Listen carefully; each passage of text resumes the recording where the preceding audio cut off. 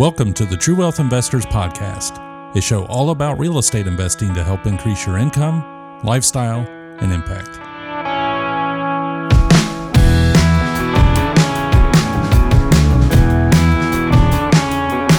All right, welcome everybody to True Wealth Investors Podcast. I am joined today by Chris Mayfield, my co-host, and Matt Blagg out of Oklahoma City, Oklahoma. Yeah. And welcome, guys. Glad to have you. Always glad to be here. Good. Thanks for having me. I'm glad to be here too.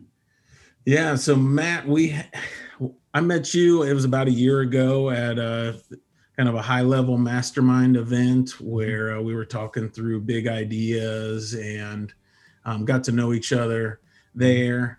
And so it's great to reconnect, but for people who don't know you, kind of your background a little bit, you're a professional musician, worship leader at a church, been a long time real estate investor or flipper, right? Yeah. And so really, how did you get started? What was you were doing very well and you're very successful in music and worship and ministry. How did you initiate starting working into real estate? I traveled for almost 20 years just playing music, and I was able to support my family doing that, which is really unusual and is almost a miracle. Yeah, I worked hard. You know, we're very blessed to do that, and I've had some great opportunities along the way. You know, I've made, I think six CDs of my own, and just my own independent label. And we probably sold about 100,000 records, which not big by Beyonce standards, but for a small independent artist is not too bad, not too shabby, and was able to do that until about 2007. And it was just, I felt like it was time for me to come off the road, kind of come up for air and do something different. And in between being on the road and then coming on staff as a worship leader at a church, at my church that I'm currently at, there was a couple of years there was kind of a limbo. And that's when I jumped into real estate investing. It was a culmination of a couple of things. And I'm finding this is a common, when you go to like a real estate investor thing or a mastermind or a conference, and you ask people how they got started in this thing, they usually say, well, someone gave me this book called Rich Dad, Poor Dad, right? Yep. Not all, but I say a high percentage of people got started. And I think it was the year 2000, my father-in-law gave me this book, Rich Dad, Poor Dad. And, I'm a right-brained artist. I'm a songwriter, singer-songwriter. And I thought, rich people were all evil and money was a necessary evil. I couldn't tell you what a mutual fund was. I couldn't tell you what a 401k. I didn't even know a self-directed IRA. I couldn't tell you what an IRA was, which was my own ignorance. I know that now. So that started me on this process, this learning and growing. And I went to what was it called? A Get Motivated seminar in 2006. It was great. Zig Ziglar actually spoke, and it was not long before he passed away. So I got to see Zig Ziglar. Several other high-level people spoke at this, and they sold this little $99 3-day real estate boot camp. You go for 3 days and learn real estate investing, and I went and I heard that you can like assign a contract. I'm like, what? You can do that? And went to this boot camp, learned. Of course, it was they want to upsell you to their $25,000, week-long thing in the Caribbean. But I happened to be sitting next to this guy who was a local police officer, but he was a real estate investor, and he said that this is BS. You don't need this. Just come to the local RIA club. And that was I was just in the right place at the right time, sitting next to this guy, and it was providence, because the next week I'm at the local real estate investor club, and I would say to any aspiring investors, find something like that. If it's a wholesale breakfast or mastermind online, like what Chad and Chris, you guys do, because trying to be a lone ranger doesn't work. And there's so much wealth of information, networking, help, encouragement, accountability. And I found that I started going, and I flipped my first house in 2007. It was literally 5 houses down from my own house.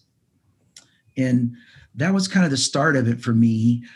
My dad was a contractor, so I kind of had a little bit of a construction background and knowing about, so I wasn't scared to jump into it. And that has led to what I'm doing now. It's kind of, taking different courses along the way. And there's been years where I didn't do a one single deal because I'm working at my church, and I just got here. I came on staff at my current church in January of 2009. So it's been 12 years now. But I kept going. I just kept going, like what it says behind Chris's head there. I kept going to the meetings, whether I was doing a deal or not. I kept my foot dipped in that pool because I knew that someday, somehow, this is going to pay off. And it's just accumulated knowledge, accumulated experience, accumulated relationships has paid off. And I'm still learning and growing. There's a ton I don't know. That's the thing. I think it's intimidating because once you jump in and you start learning, you realize how much you don't know. And that can be intimidating and make you want to quit. But if you don't. Hey, so Matt, so you're telling me in 2007, you heard about signing a contract. Yeah. Yeah. Right. And then you did your first wholesale deal when? Last year. 2020. Yeah. Well, it illustrates a beautiful point that I always know, regardless of how aggressive or if I even chose to pause, real estate is one of those things it's always there.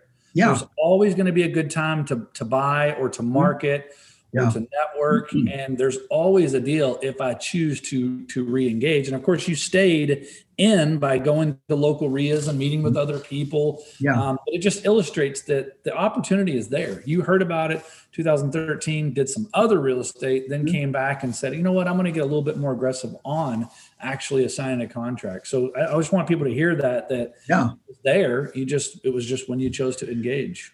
Well, and what was the market like in 2007 where you were at? It's funny that you said that, Chad, because I was just thinking I was going to tell people I had no clue there was such a thing as market cycles in 2007. I just thought, hey, I think I can flip this house. Well, 2007 was here. And then we all know what happened right after that. 2008, I was deeply involved in real estate. What did it do? We all know what happened in 2008. Not a good time to be flipping, but it just goes to show you may not. There's really not very many fatal mistakes in this. The only really fatal mistake is that you wait to get started.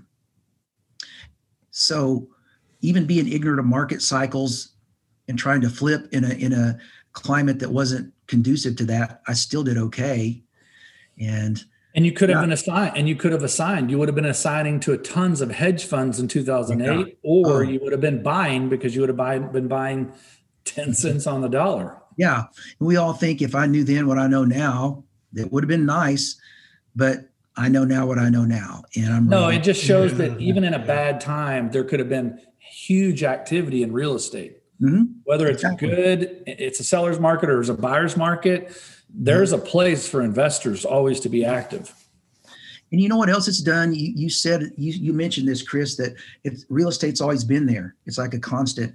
And what it's done for me is there are times like in my job, I love my job. I get to play music and I'm a worship leader at a church. I get to help people. I feel like everything I do has some kind of significance. And I also still play gigs. I've had a wedding band and I'm like Adam Sandler, the wedding singer. And I've done that thing. And I've gotten back to just doing my own original music. And I've gotten to play for people like the Temptations, the Drifters, the Four Tops, Aretha Franklin along the way. It's been great that I've had that. But real estate has been kind of, like you said, it's become a constant companion that's been there. Even though I'm not actively doing deals in a year, I know it's there. And it's it's giving me an option. Sometimes when you have options, that gives you hope. I mean, I'm sure some of the people listening today have a job that they don't like or a job that they hate, and they feel trapped. And when you feel like you don't have any options, you feel like you don't have hope. And real estate, having that there and keep and learn, it gives you hope, because you know that it may not be this year, it may not be next year, but someday I keep learning, I work this, and I keep going. Someday it's going to pay off, and I'm going to have that freedom, and I'm going to have those options that I want.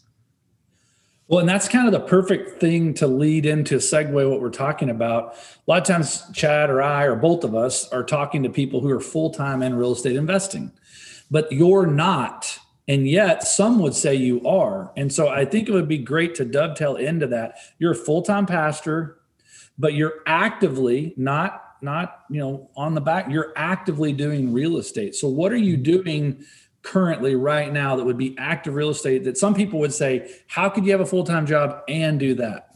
Yeah. When I first started out, it was all flipping, and any wholesaling I did was kind of accidental in that I got a great deal on a house.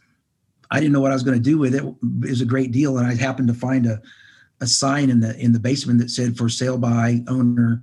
And I thought, well, I'll just put tape over that number, stick it in the front yard, and I happened to sell it. And I guess you could call that a wholesale deal. Wholesale. Yeah. I even, one time I bought a house from a house mover and had this house moved to another lot about 30 miles away. and they picked this house up and moved it, they sawed the garage off and moved it, and we had to put it all back together. It was about, I think, 2015 when I decided to start getting into buy and hold. I was scared of that because I guess being a musician and a gypsy by nature, I would think, oh man, I don't want to be off in Wyoming somewhere and I get a call in the middle of the night that the hot water tank blew up or something, or I don't want to show up and, all the nasty things that we hear, horror stories that tenants can do to houses. And it just scared me until I learned, once again, learning how to do it correctly. And I read Mike Barber's book, Landlording on Autopilot. Any aspiring landlords, any people wanting to get into buy and hold should definitely read that book. It was a valuable resource. And I learned that just by my nature and by my schedule, I need to have a property manager, one that I can trust. And I've learned, rather than doing it myself, I've learned how to interview potential property managers, what to look for, what questions to ask them, and how to keep track and make sure that they're doing a good job for me. That's been very beneficial to me. So since 2015, I've gotten into buying rentals, mainly single families. I just, last year, Chris, you were asking really what's changed for me. I had never actively wholesaled until last year. I've bought several houses from wholesalers and I know how they do it. But last year, Chris, you helped me pull back the veil on what's the secret sauce? What are the tools that wholesalers use? A year ago this time, I'd never even heard of PropStream. I didn't know what PropStream was.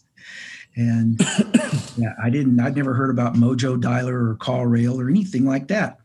So learning these tools and how they all fit together, I did my first direct mail campaign around this time a year ago. And my first campaign I sent out actually signed a deal. And I know, Chris, you and I talked about this deal because you were coaching me, but that deal, it took from March till November for that deal to close. And since then, I've realized, once again, the same reason I hire a property manager is I don't have the time, and I really don't want to spend my time making 500 cold calls a day. I've done that in the past, being that I booked myself when I traveled. Mm. So I know how to do that, and that's valuable. So I know I have phone skills and I have sales skills. So it's been good for me I have a VA, a virtual assistant, and she's a rock star. Her only limitation is me, that I don't explain to her what I want, or I don't train her or give her the coaching that she needs to be successful. And I don't make a clear, here's what I want you to accomplish. I'm getting better at that.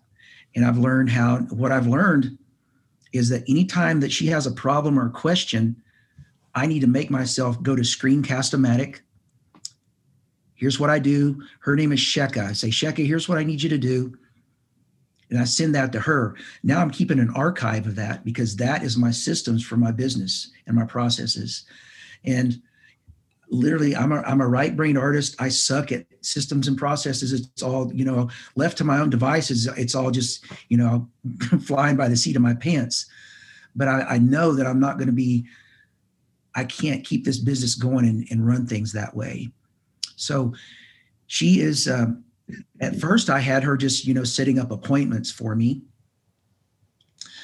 And at first it was just like, you find somebody willing to sell their house and I'll talk to them. Well, I started getting this barrage of people that they just bought their house last year and they owe as much as it's worth. And it's not even worth really doing a subject to deal on. There's just no equity there. So I've told her since, I've walked her through how I come up with comps, how I run comps. And I say, I want you to start making offers. And I don't want you to be afraid if you feel like you make the wrong offer, because it's not going to be a fatal mistake. We can adjust the price. I can tell them, well, I went and looked at the house and you didn't tell me there's a hole in the floor. You didn't tell me the roof is falling in. So we're going to, I say, we can adjust the price. We have inspection period. The financing fell through. It's not the end of the world if you don't. So she's learning how to vet the sellers better, so that when I get a lead, and I had to tell her, I know you have pressure, feeling like if you don't get this many appointments, you're going to lose your job. I'm going to tell you right now, you don't. I just have to reassure her, you're doing what I want you to do. I would rather go 2 weeks and then get a really good lead than have a bunch of leads that I'm calling. Let's stop real quick. So you've got this lady calling leads. How do you get the leads? Real quickly, how do you get your leads? What I've learned is I use Listability, and kind of a hack is you can sign up for the $89 a month 3-cent leads, get as many 3-cent leads as you want. Then I might cancel my subscription. So Listability, if you're listening, please don't take that away. It's a good thing. That's what I've done. And then I send those to Batch, Skip Trace. And Batch, I want to give a shout out to them. The other day, I screwed up the fields when I was skip tracing my list from Listability. I pull it into Batch and skip trace it. I messed up the leads. So what I got back was messed up.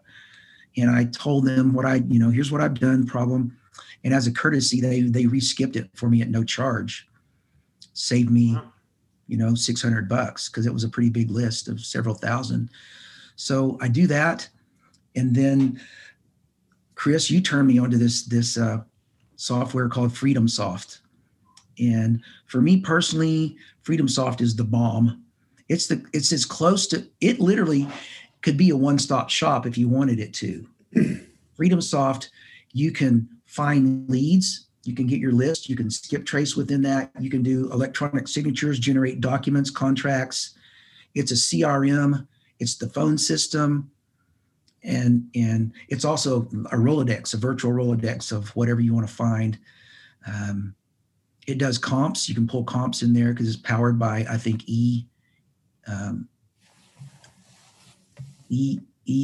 Zillow and then something else. So having PropStream gives me a little extra information that comes in handy. But if I were just to use one tool, that would be it. So I can add people to my team from within FreedomSoft. And their training, I mean, they have a free, they've started this recently, a free onboarding coaching. So when I bring someone else on my team, I sign them up and they watch this. So anyway, that's what we've been doing. And I have another guy, a local guy. He's an entrepreneur, been very successful developing apps, but he's also a real estate guy. He worked for another wholesaler for about a year. And I just approached him. He's a friend of mine and a friend of my son's.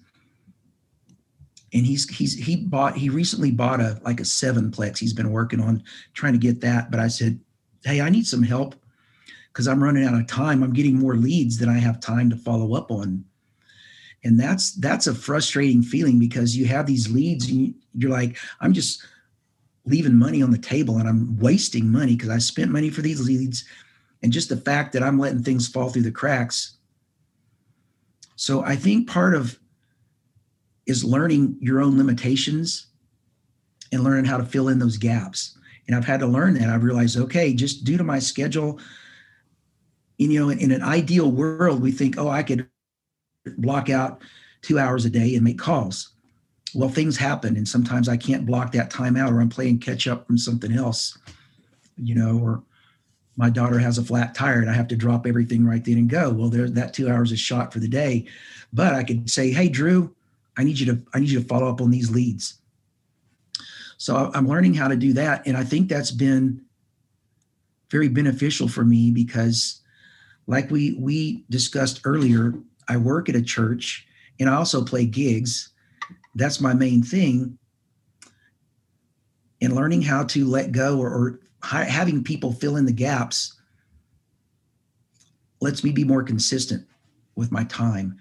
And that's paid off. So I hope I answered your question. Like, how do I do this? Where do I get my leads from? So a couple quick questions. Is your farm that you're marketing to, is it local or where is it? It's local. Okay. It's local. Yeah. And your VA, is she local or totally virtual? She's totally virtual. Okay. Yeah. She's in the Philippines, but she's got a good, she speaks really good English, and she kind of sounds like a Valley girl from California. I've actually listened to some of her recordings when he was getting her, and she's really good. She is. So how did you find her? I have one of my wholesale, like a mentor, local mentor. There's a lady in the Philippines, and she's kind of a headhunter for VAs.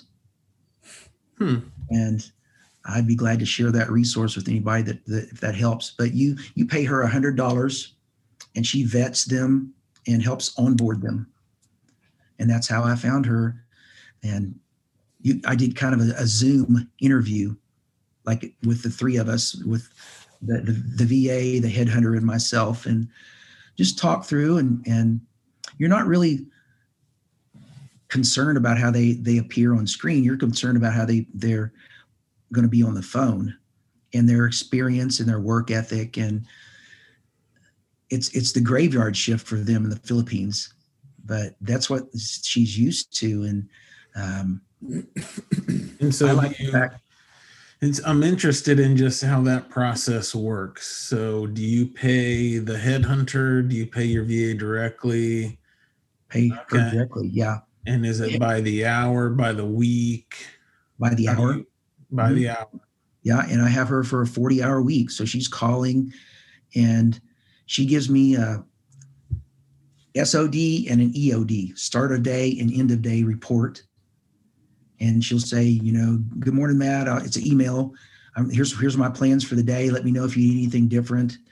And so I communicate with her via email and also via Voxer. We use Voxer. Some people use Slack, but I'm just used to Voxer. So for the skeptics out there, what makes you decide to keep her, right? She could fake a start of day and an end of day. What is your barometer that says this isn't going to work? I need to move on to the next person.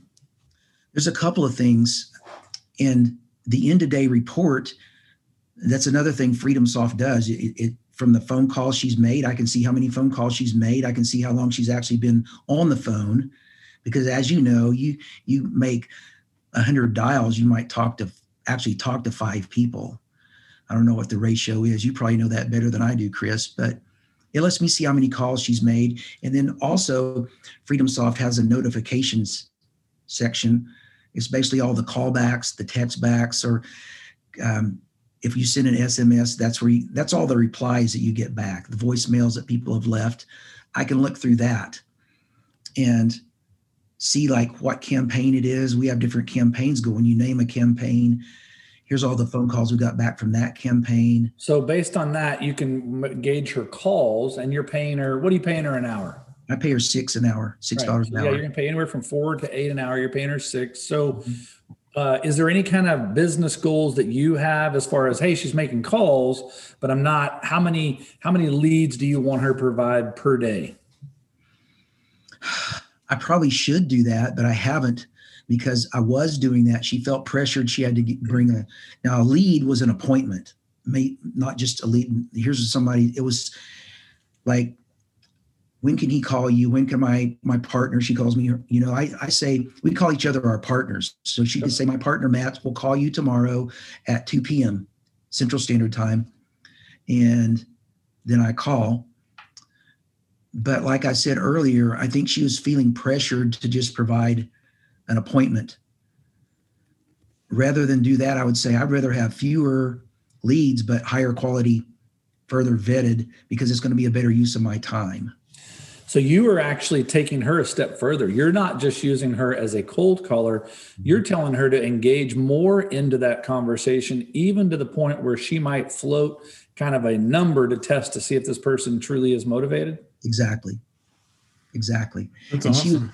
she was excited about that because she's like, she's got a good work history. She's worked for a realtor and an investor before. And I ask her, I say, because I've never really had a VA like that before, I would say, what's your opinion on this? Do you have any suggestions? And we've even recently, she sends out a lot of SMS. You can do that within FreedomSoft as well.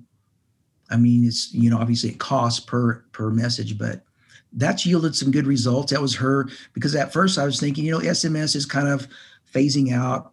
A year or two ago, it was all the rage. Now it's kind of we had good results, but just in the last month, it seems like it's no response from that. It's been weird. So I ask her opinion. I don't just dictate to her, here's what I want you to do, because we shouldn't assume that we know more than everybody else.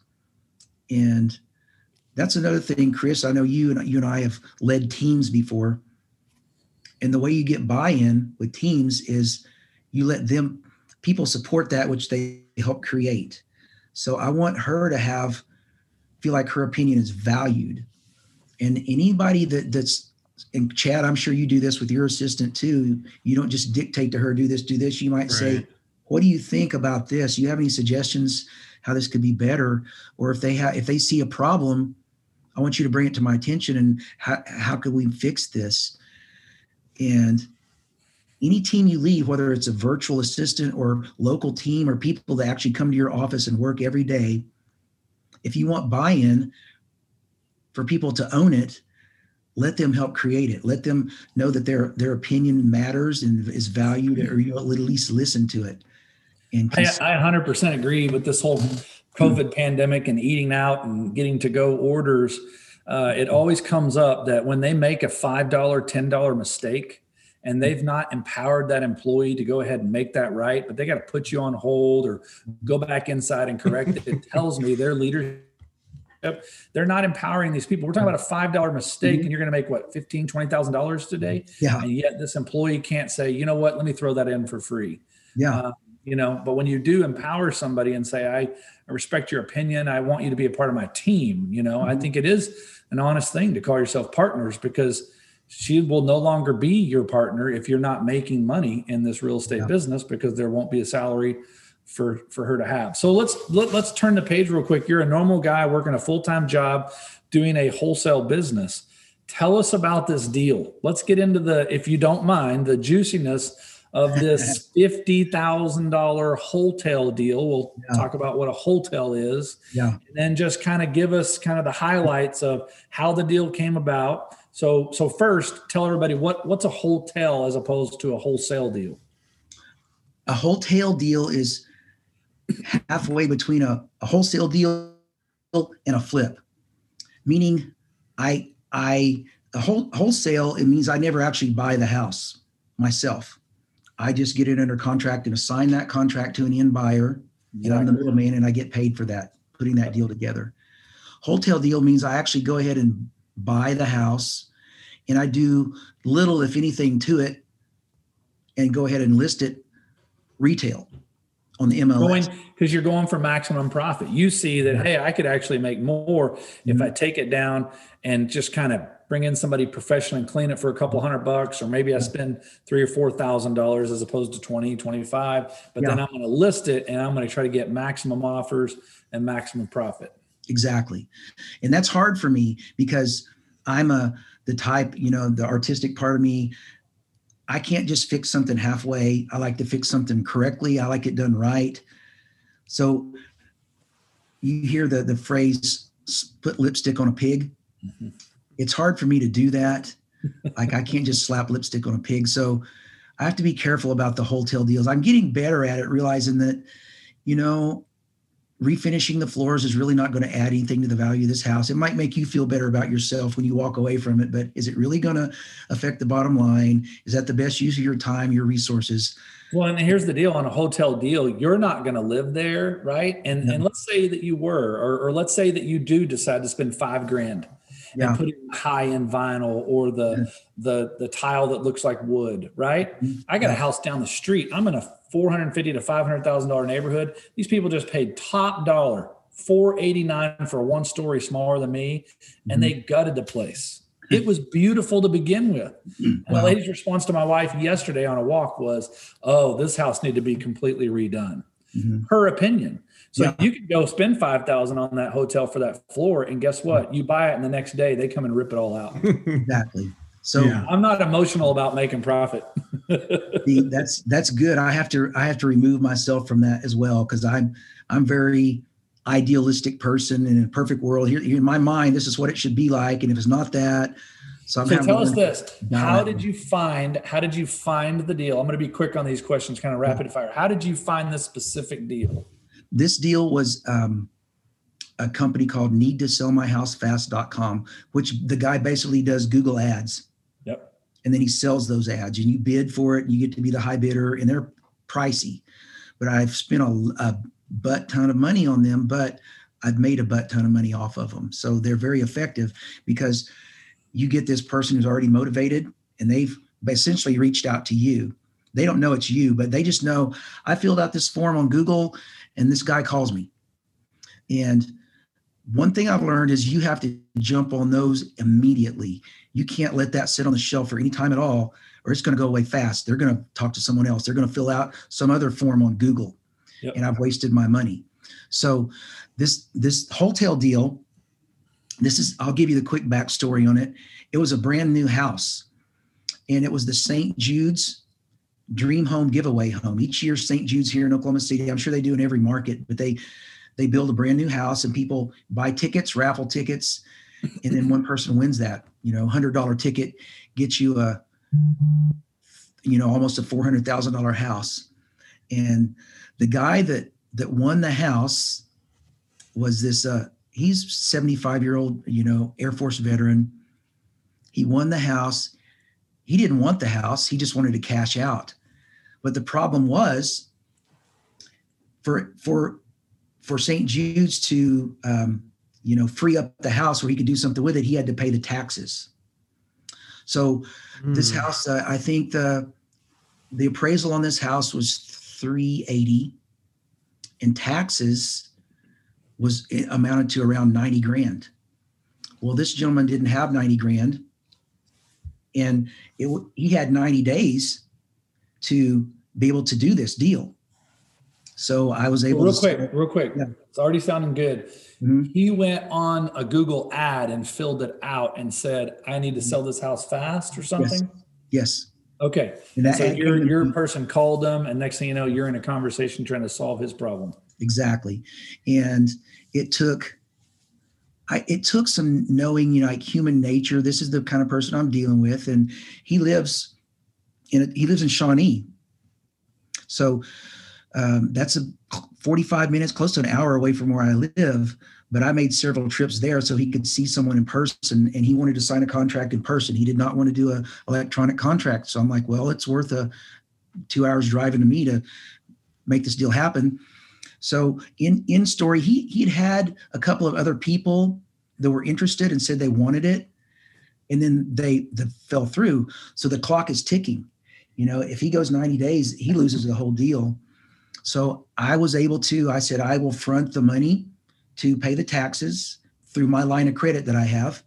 And that went into escrow at the title company. So I'm not worried about that.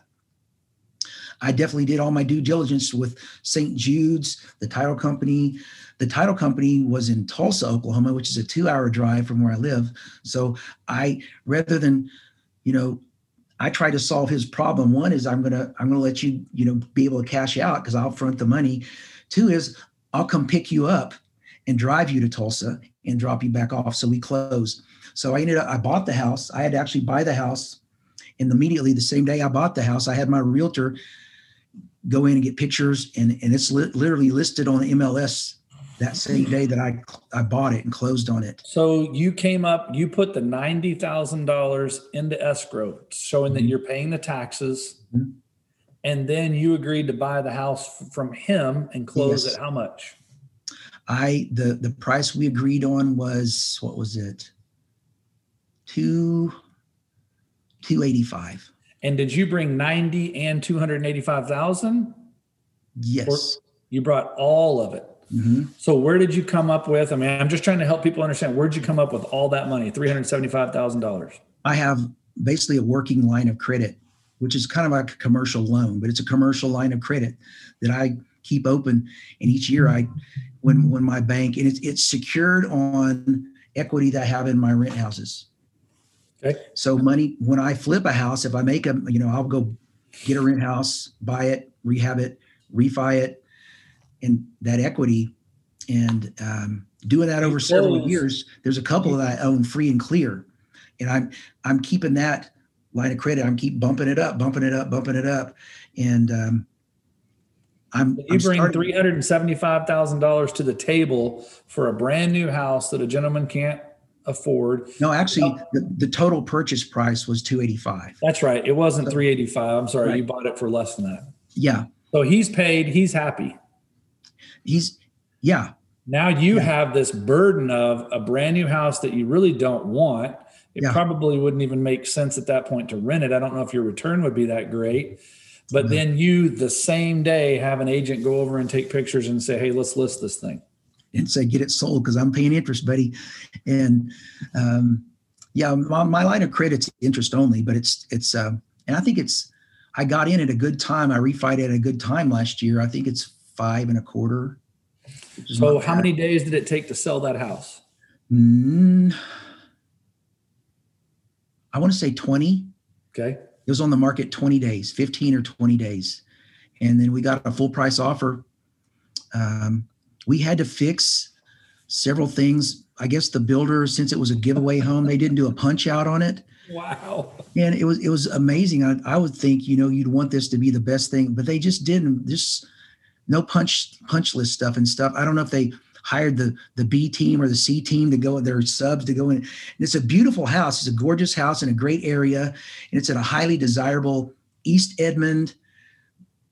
That's like the new center of that world, for everybody. And the clubhouse, the pool, the splash pad in this neighborhood, walking trails, it's that kind of neighborhood.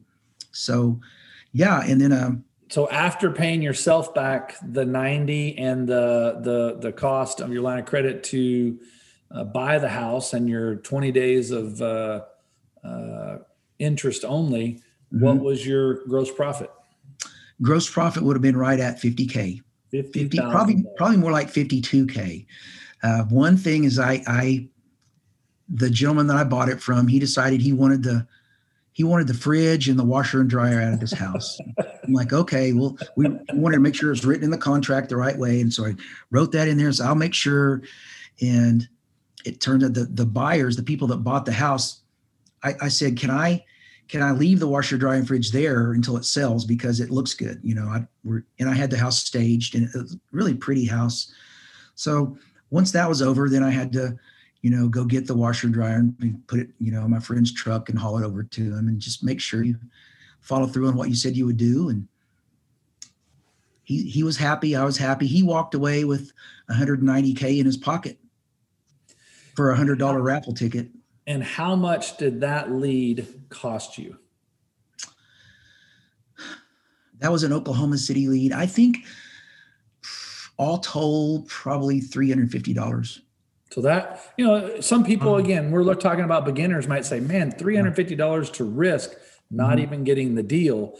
Yeah, there is a little bit of risk, but $350 isn't that great of a risk. But you saw, obviously, you knew the neighborhood, you knew the comps. It was just a matter of creating something that made the seller, because whether you're making $10,000 on an assignment or, $52,000 gross profit in this, came down to this gentleman had a problem. And if you could solve that problem, you could make some money. Exactly. And that was, that's an unusual deal. That just kind of plopped in our lap, and I call it the hand of Providence, but it kind of helped put us in front of the 8 ball, because last year I didn't do any flips. I was jumping into wholesaling. I'm investing money in wholesaling. I'm paying for a VA. I'm paying for Freedom Soft. I'm paying for PropStream, and I'm paying for these Google ad leads. It adds up. And I was like, I need this to pay off. And plus I'm a musician. What do you think happened to gigs last year? Oh, wow. Yeah. They evaporated. I had a handful, but it's nothing I can depend on. So that put us in front of the 8 ball. And we've been doing, I'm at the point now, like my overhead, I would say I'm spending probably $3,500 a month, depending on, you can set with the need to sell my house fast, you can set your monthly budget, raise that, lower that. When you cap it, they stop sending you the leads. Or something I want to point out just real quick, because on the wholesaling, a lot of times wholesaling gets a rap of you're taking advantage of somebody to get a profit on selling it to an investor. And that's not the case. I'm sure there are those people out there. There are. In every business, there's buy and hold people. I'm sure Chad takes advantage. I'm just joking, Chad. But I'm saying I can take it, man. A good wholesaler is someone who's just trying to solve a problem. They shouldn't be trying to take advantage of anyone and say, well, you're trying to get a better price. Yeah. It's just like when I go to a garage sale. Yeah. If I look at a hat and I want it and they say it's $1 and I'm like, I'll give you $0.25. And then the negotiation begins, and they're more than welcome to pull the hat or the property away, or they can stay in that negotiation. But if I go to buy a car, everything that we're looking at right now is wholesale: jeans, food, cars, houses, everything as a whole. You go turn on Shark Tank. What's your wholesale price? What's your price to consumer? So it doesn't have to be a racket. It can be an opportunity where you're trying to help somebody out of a situation, because 7, 8 times out of 10, I can't help the person. Yeah. And so I end up just giving them the best advice I can, and maybe connecting them to somebody else. And I move down the road. So tell us one more a regular deal that you've done here in the last 30, 60 days of an assignment. Just real briefly, you got your girl, she got something under contract. How did it go? Just kind of a quick version. Well, there was this other guy who was a computer IT guy. He tried to start his own business last year. That didn't work. And he got in a divorce, and he was in this house, and the basement kept taking on water. He'd spent a small fortune trying to do that. And he just wanted to move on, get on with his life. And we closed. I think I put that under contract end of last November, first part of December. We were hoping to close by the end of the year. But his problem was he had no money. He wanted to move to an apartment. And I just, once again, Chris, you taught me how to do this. Try to solve people's problems. Be the solution for them. If you can be the solution for them, Zig Ziglar said the best way to get what you want is help other people get what they want. And he wanted out of there. So I said, well, look, if it does close after the beginning of the year, I will pay what he was worried about his utilities bills. Another month. Say, I think we ended up closing maybe January 14th. So I said, whatever, I'll prorate your utility bill for those 14 days.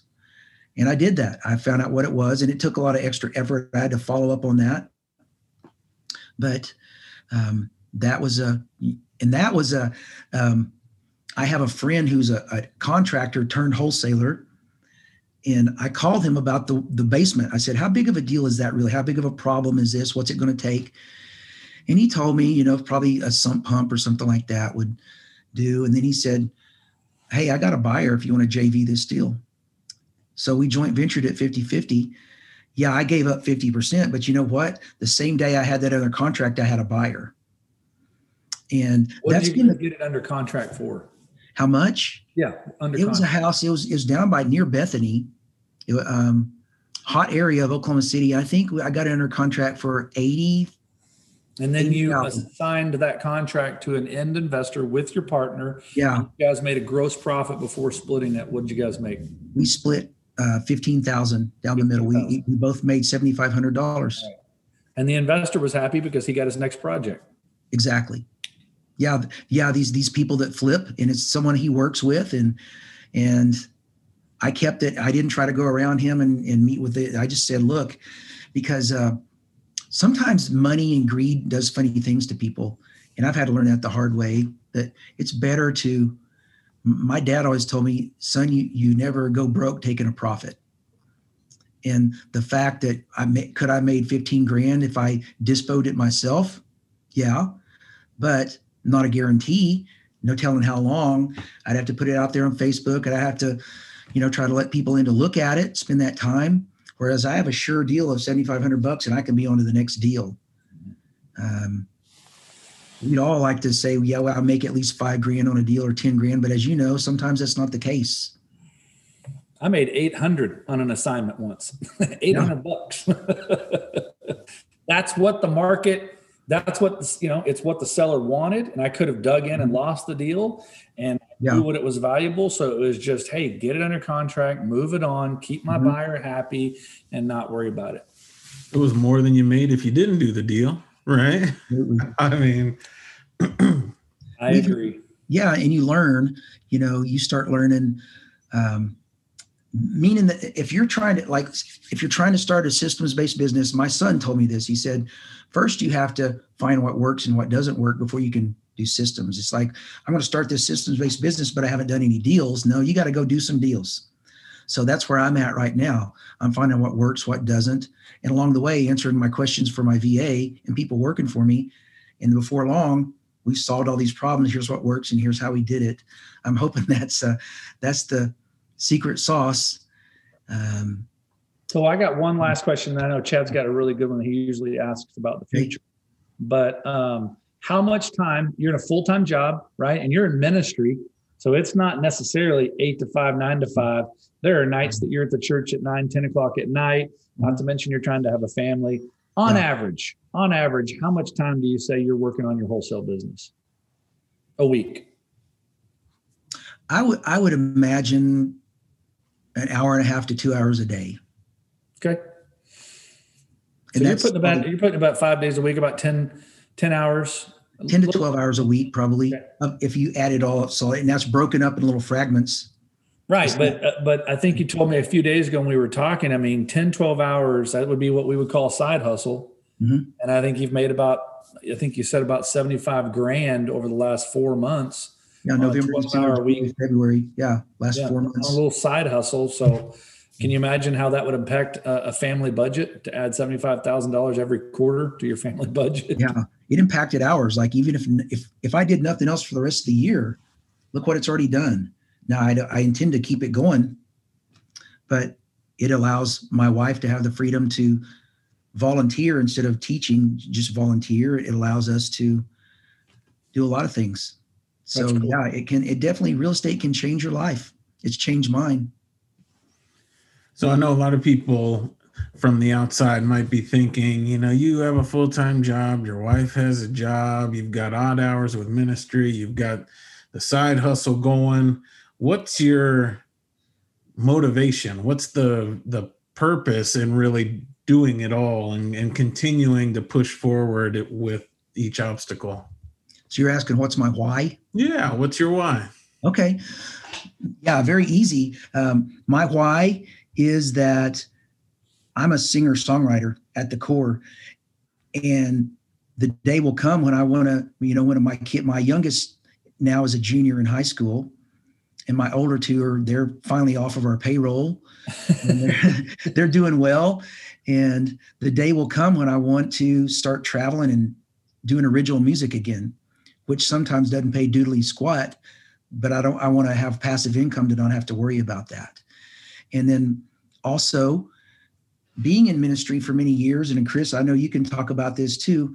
I have been the beneficiary or the recipient of generosity, of those people that write a big check to say, hey, we believe in what you're doing here. And quite frankly, I want to be that benefactor.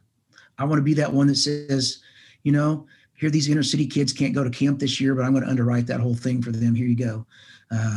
You know, you need $25,000 to finish up the youth building. Here you go. I want to do that. And my wife and I are involved in a ministry as far as missions go. And so my wife goes to Africa every other year, to Kenya.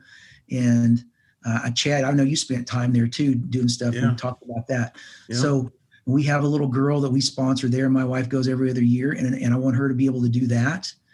And to, she's a teacher, so she's got to be teaching no matter what. And I want her to be able to go volunteer like at Whiz Kids or whatever opportunities present themselves. And that's the main why. I want to leave a legacy to my family, and then to have the freedom to go do some things I like to do.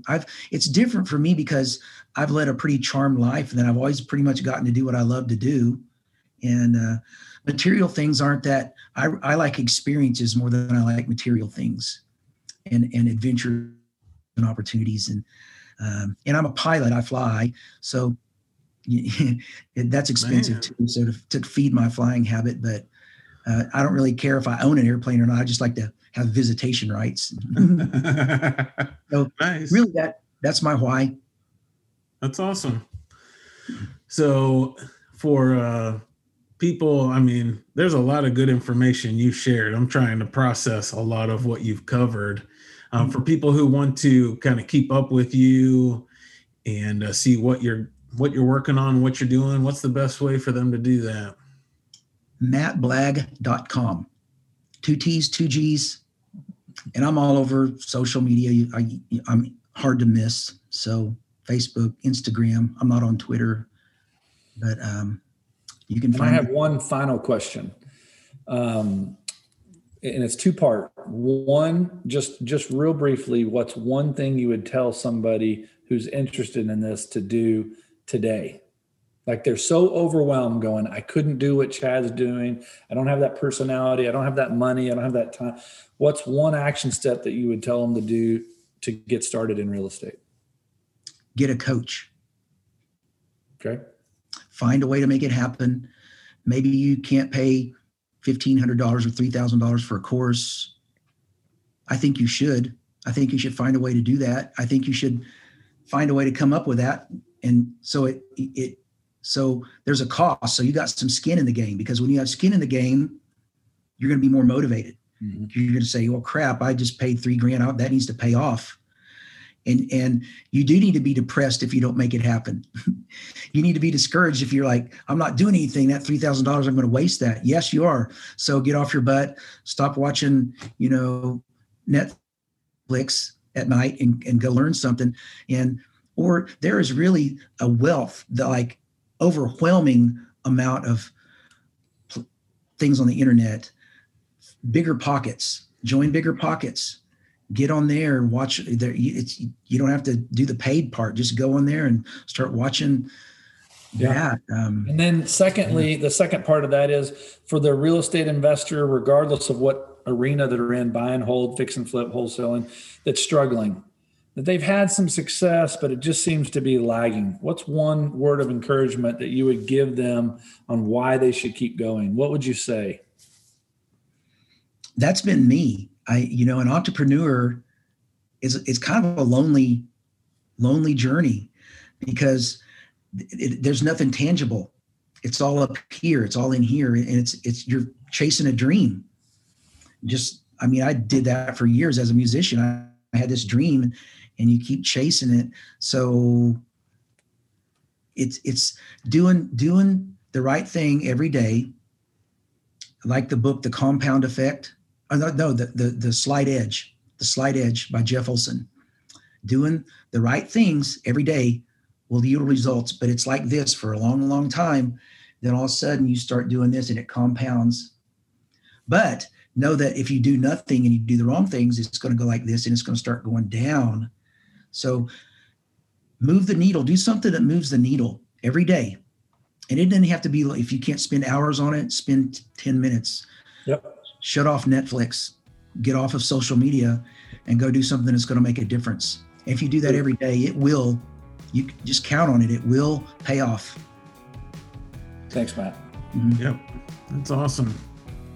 Well, I definitely appreciate you coming on and sharing your story and your insights, Matt. Thank you very much. Thanks, Chad. Thanks, Chris, for having me. I appreciate you guys, and I love what you're doing. All right. Appreciate it. And I really encourage everybody listening, check out mattblagg.com and keep up with what all he's got going on. And he's got a teaching spirit, teaching heart too. So if you have a question, reach out to him. Definitely. Yeah. So I'm glad to help. All right. Well, enjoyed it, guys. Till we talk soon. Have a good day. Thanks, gentlemen. Thanks for listening to the True Wealth Investors Podcast. Visit us at truewealthinvestors.com to find archived episodes with show notes and links mentioned in each episode. Be sure to click the subscribe button today and leave us a quick review on Apple Podcast or Spotify to share how the show is helping you along your real estate investing journey.